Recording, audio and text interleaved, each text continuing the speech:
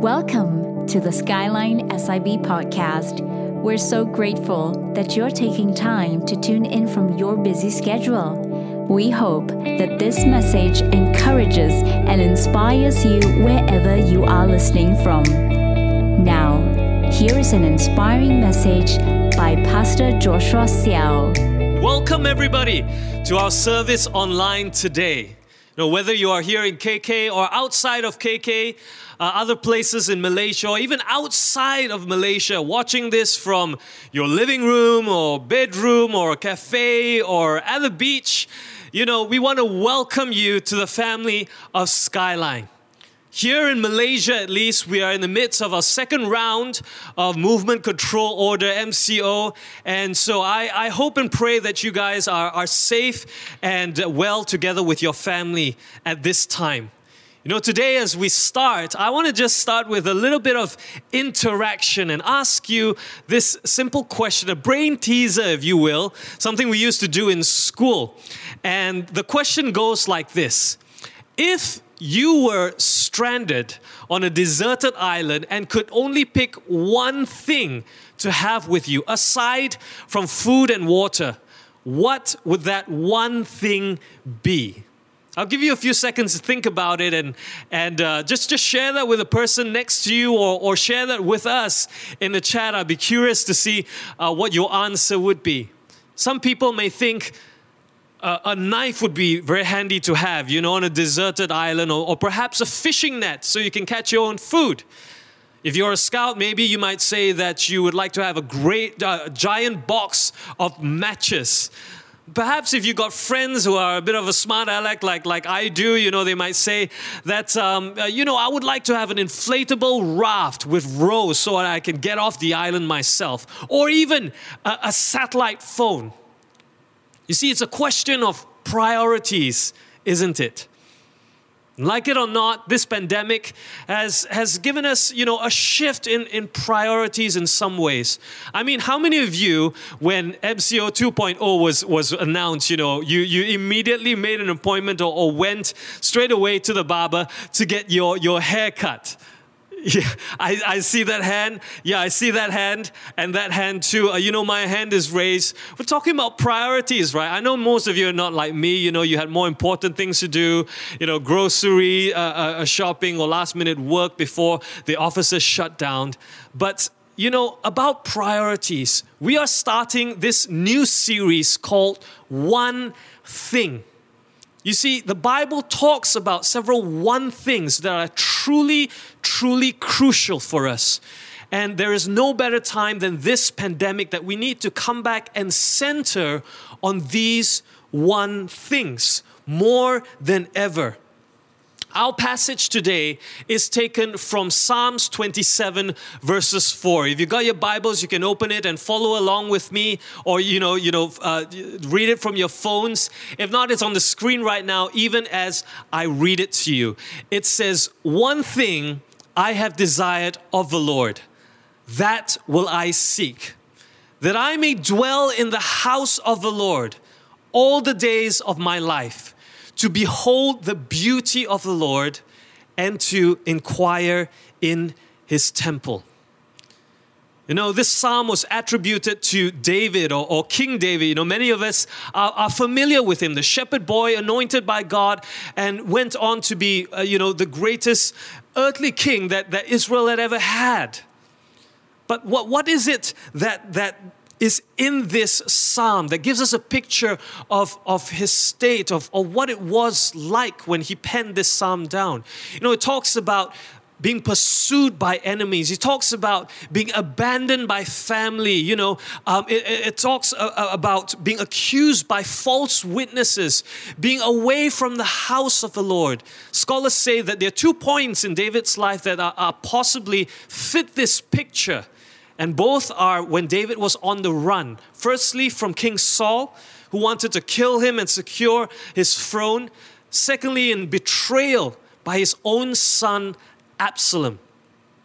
The big takeaway is this, That this psalm was not written by a happy man, celebrating the successes of life or his status or even significance. This was written by a godly man in pain, struggling with feelings of anguish and fear, anxiety and despair, in mortal danger, possibly fearful for his life. But in the midst of all these trials, you see, the amazing thing is this: David does not ask God for a solution. He says, "One thing have I asked of the Lord, this do I seek." He doesn't ask for a solution, but he asks for a return to the source. I think this is a profoundly significant thing for us to observe, because we too are so often solution-oriented. So much so that we might even tend to rate God on a scale of effectiveness or usefulness to us based on how He comes through for us in our trials. If God does not do this for us in this particular way, in this time frame, maybe it's time for us to look at other options, a second opinion, if you will. Oftentimes in hardships, we may wander away from the source, thinking that in other places there's fresher, lasting, life-giving water. It's very much like if you were in the deserts of Egypt. It's very hard to imagine that the River Nile actually has one of its greatest sources in the Lake Victoria. The River Nile is massive. It's the longest river in the region. Civilization of Egypt was built around the River Nile. But if you actually follow the Nile River upstream, far upstream, 7,000 kilometers upstream, south, deep into East Africa, there you will find a huge body of water, the Lake Victoria. So big, it is the size of Scotland. It is the greatest tropical lake in the world in terms of size. Huge. You see, David wasn't interested in focusing on the problems and the trials and the challenges that he had downstream. He looked and focused upstream to his source, God Himself. Church, God is our true source of which all things flow. Our life, our abundance, our strength, our supply, our healing, our joy, our peace. He is our ever-present help in times of need. God is the one thing that we all need. I was looking at these statistics online, and it shows, some of the activities that have gone up as everybody is stuck at home. And you can have a look at these activities, but I was just looking at this list and wondering to myself, where would God be in all these items? I'm not trying to be super spiritual here, but I wonder, would prayer be on the rise? Would seeking God or devotion or reading the Bible be on the rise as well as we're stuck at home? You see, my point is this. All these activities are well and good. I do many of them. But they're temporary solutions that will not fill an eternal longing that is within our hearts. None of these items here and these activities can actually tell us why we are here, purpose. It cannot tell us and help us to understand what we are meant to do, our calling. And when we are cut off from the source, eventually our motivation dies. Our passion begins to fade, and our strength begins to shrivel. That is why David says, one thing I have desired of the Lord, that will I seek. That is intention. That is a singular purpose in David's life, and that is the pursuit of God's presence. And in this pursuit, David gives us 2 keys on how to find God in tough times. And the first is this: it is to abide.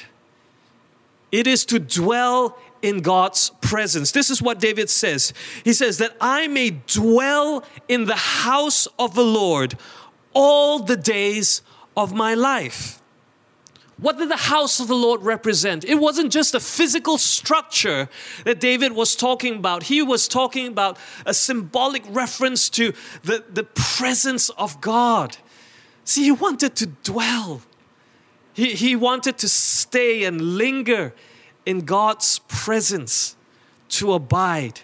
More than that, he says that this was his preoccupation, his life's preoccupation, all the days of my life. It wasn't just one day, one instance or two that he wanted to be in God's presence. It was all the days of his life. This was a man who knew intimacy with God. That's why God called David a man after his own heart. From his youth, he had experienced God's power and protection. You see, when King Saul doubted David in his request to face Goliath, you know what David's response was? He said, God saved me, delivered me from the bear and from the lion, and therefore he will deliver me from this Philistine. You all know how that story ended. He slew Goliath and went on from there to lead Israel to victory after victory against all their enemies. And yet, this great king considered meeting with God greater than all these victories and accomplishments and accolades and possessions and all the things that he had. In Psalm 16 verses 2, he says, you are my Lord. Apart from you, I have no good thing. That is an amazing statement. Apart from you, I have no good thing. And now as we come to Psalms 27, we see that he's beset with fear. In the first 3 verses alone, it mentions fear 3 times. And yet the first verse proclaims that God is my light. He is my salvation. And He is my defense. What an awesome proclamation. You know what? Stephen Covey, the author of 7 Habits of Highly Effective People, said this. He said, whatever is at the center of our life will be the source of our security, guidance, wisdom, and power. You see, David centered his life around the presence of God. And because of that, in his time of fear and anxiety and danger, he found in God revelation. He is my light. He found in God redemption, my salvation. And he found in God his refuge. He is my defense. You see, that is what it means to be to abide in Him. It is a journey of both intimacy and surrender. See, I believe that when David penned these words, he both saw a future hope where he could be with God, all the days of his life and beyond. But I also believe that he grasped a truth about the heart of God that no other person in his generation ever caught. And that is this, that God delights in intimacy with us. And He invites us to commune with Him. So this has been God's desire for us from the start. And even though the fall of man, broke that relationship, but God has never stopped reaching out to us. The whole purpose of our salvation in Jesus Christ is intimacy with God. And through the power of Jesus' sacrifice on the cross, today, you and I, we have even greater access to the heart of God through the Holy Spirit. I mean, think about that for a moment. It is greater than David ever had. What a privilege. What a blessing. The only question for us today is, how will we respond to God's invitation to abide, to dwell in His presence? 2020 was a year of many questions for me. You know, I had uncertainty, I had doubt, I struggled with meaning and purpose and passions. There were days when I would just think, you know, I just can't do this anymore. Have you had days like that? I mean, I had more than a few of those, last year. And whether it was my work or my ministry or even hobbies, you know, sometimes I found that my joy was just sapped. And one day I was just reading this article that talked about how leaders should begin to trust God more than their gifts. And in that moment, as I read that, I just felt God prompted my heart and asked me, do you trust me more than your gifts? Now, I wish I could tell you that immediately I said aloud yes to God. You know, I trust you with my every fiber of my being. But the truth is, I actually struggled with the answer for quite some time. And in fact, the best I could come up with was I would like to. I would like to. And over time, I just felt God speak to me that Josh, you have the ability, you have the capacity, but do you have the availability? Because I am available for you. I heard that and I was truly gutted, as the saying goes. I was cut to the core, and immediately then and there I just had to repent before the Lord, because God never left. He was always there, but I had allowed my heart to become so crowded that I could not receive from the source.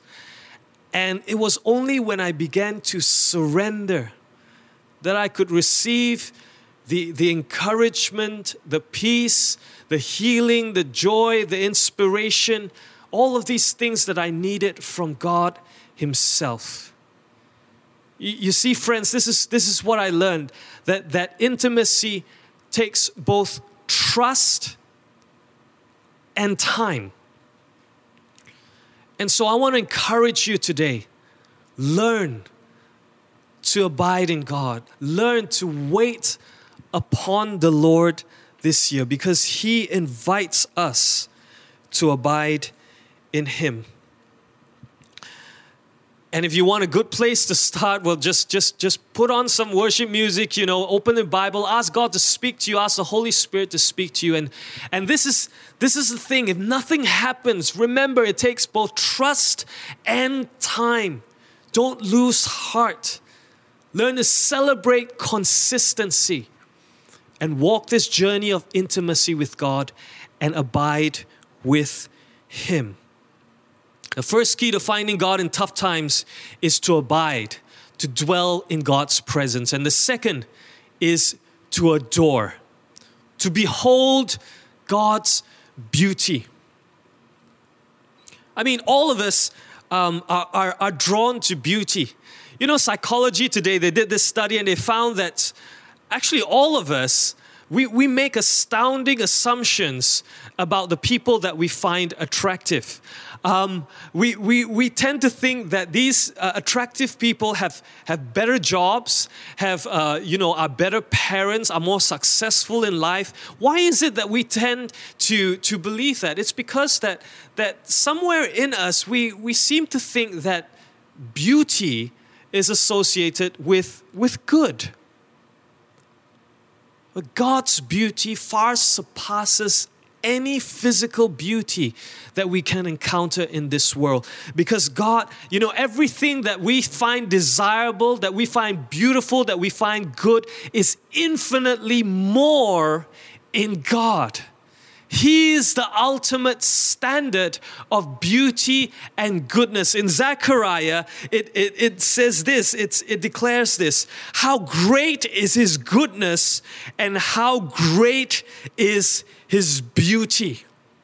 You know what? In desiring to behold God's beauty, David wasn't satisfied with just a cursory glance or a surface level appreciation or lip service towards God. He wanted to be captivated by the very essence of who God was, His nature, all that He was, His greatness and His glory. That is what it means to behold God's beauty. It is to see God in all His goodness, to be awestruck by His majesty, and to be baffled by the wisdom of His deeds. Do you know that science actually proves this? The researchers at the University of California, Berkeley, found that awe, get this, awe leads people to share, cooperate, and sacrifice for others. Isn't that incredible? You see, when we behold God's beauty, it transforms us. It changes us to be more like Him. 2 Corinthians 3:18 says that we are transformed to be more and more like Him. We go from glory to glory. In the same way, you see, when we come before God and we behold His beauty, we draw closer to God's heart. We come before Him and His love fills us and it begins to compel us to love others. And so how do we behold God's beauty? The two things in beholding God's beauty. First of all, we behold God's beauty in creation, in God's handiwork, the things that are all around us. I love this story about a grandfather who took his grandson fishing. And there they were, sitting by the pier with their fishing rods out, just dangling there as they chatted about various things of life. When suddenly the grandson asked the grandpa, have you ever seen God? Have you ever seen God? And the grandfather, for a moment, he was just silent as he looked at the beautiful autumn landscape, the wonderful weather, the sun just shimmering on the lake, and this beautiful boy looking innocently up at him. And he says, "Son, I have come to the point where I see God in everything. In everything. Behold God's beauty in His creation. Learn to appreciate and marvel at His handiwork." As we do that, we are transformed. Secondly, we behold God's beauty in Christ. The world we live in right now is suffering from a virus that is greater than all the viruses, in history combined. And I'm not talking about the coronavirus. I'm not talking about COVID-19 and other mutations that may spring forth or any of that. I'm talking about the virus called sin. And then from this virus, there is no cure, there is no immunity, there is no hope. There is no survival. It is a virus that invades the hearts of men, an incurable disease that can only be cured by a Savior. See, that's why we all need Jesus Christ, who came over 2,000 years ago to our earth to die on the cross for us. It was a death that was ugly, gruesome, excruciatingly painful. It was brutal.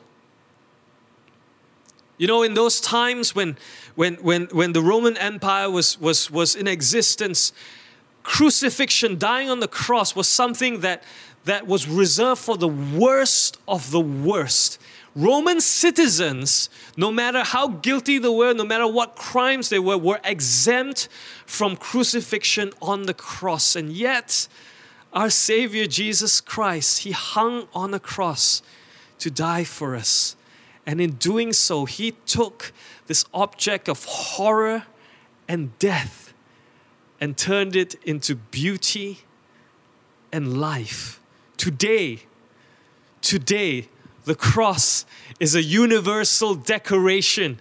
It is a design for jewelry. You can go and buy a cross, made with expensive metals and outfitted with precious stones. See, this is the beautiful exchange that Jesus did through His death and resurrection. With one fell swoop, He crushed the power of sin and death in our lives. He turned curses into blessing. He turned death into life. He turned mourning into dancing. He turned beauty into ashes. He turned shame into glory. When we look at Christ, there is beauty. When we behold the cross, there is beauty. Somebody say amen. Hallelujah. There was a little girl who was teased repeatedly by her friends about her mother, who was covered with hideous, terrible scars on her body and especially on her face. And so she couldn't stand it. And one day, she just asked her mother, "Mother, why is it that you have such ugly scars?" And so the mother told her the story of how when this little girl was a baby, there was a fire in their house. The mother was next door at the neighbor's house, and when she saw the fire, without thinking about anything, she plunged straight into the fire to save her baby girl. But she did that at great cost to her own body. The scars that she bore on her hands, on her feet, on her face was the result of that single act of sacrifice and love. When that little girl heard this story of what the mother did, she was overwhelmed with love. And with tears in her eyes, she said, "Mommy, you are the most beautiful person in the world." When we look at the sacrifice of the cross and what Jesus did for us while we were sinners, we see the beauty of the cross. And when we behold the beauty of the Lord, when we behold the work of Christ on the cross, our only response is to adore Him. Is to adore Him. Right now in this moment as we close, would you just join me in this simple act of thanksgiving to the Lord? Just bow your heads and close your eyes wherever you are right now. Because I believe right now, His presence is in every room, in every location, wherever you are. I want us to take this moment right now to adore Him. If you're alone and you're able, just begin to lift your hands to Him and begin to thank Jesus.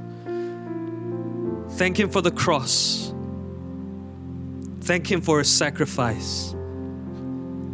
Thank Him for the freedom that we have. Thank Him for His nail-pierced hands, for the stripes that He bore, for His love, His mercy, and grace poured out for us.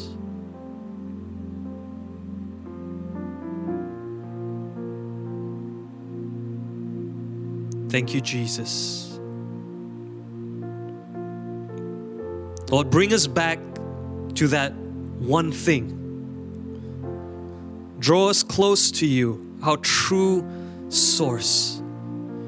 Teach us, O Lord, to abide and adore. Today we say that you are our heart's desire. Amen. Right now, I just want to make a very special call in this sacred moment to anyone. Right now, you're watching this, you want to receive Jesus into your heart, into your life as your Lord and Savior. He is the true source of living water from which all things flow. Purpose, meaning, power, passion, love, peace, joy. Today, if you want to give your heart and your life to Jesus, then I want to lead you in a very simple prayer. The words are going to be up on screen so you can follow along with me, but I want you to pray this prayer. If you can, out loud right now. If not, then in your heart. Say together with me, Dear Jesus, I cannot save myself.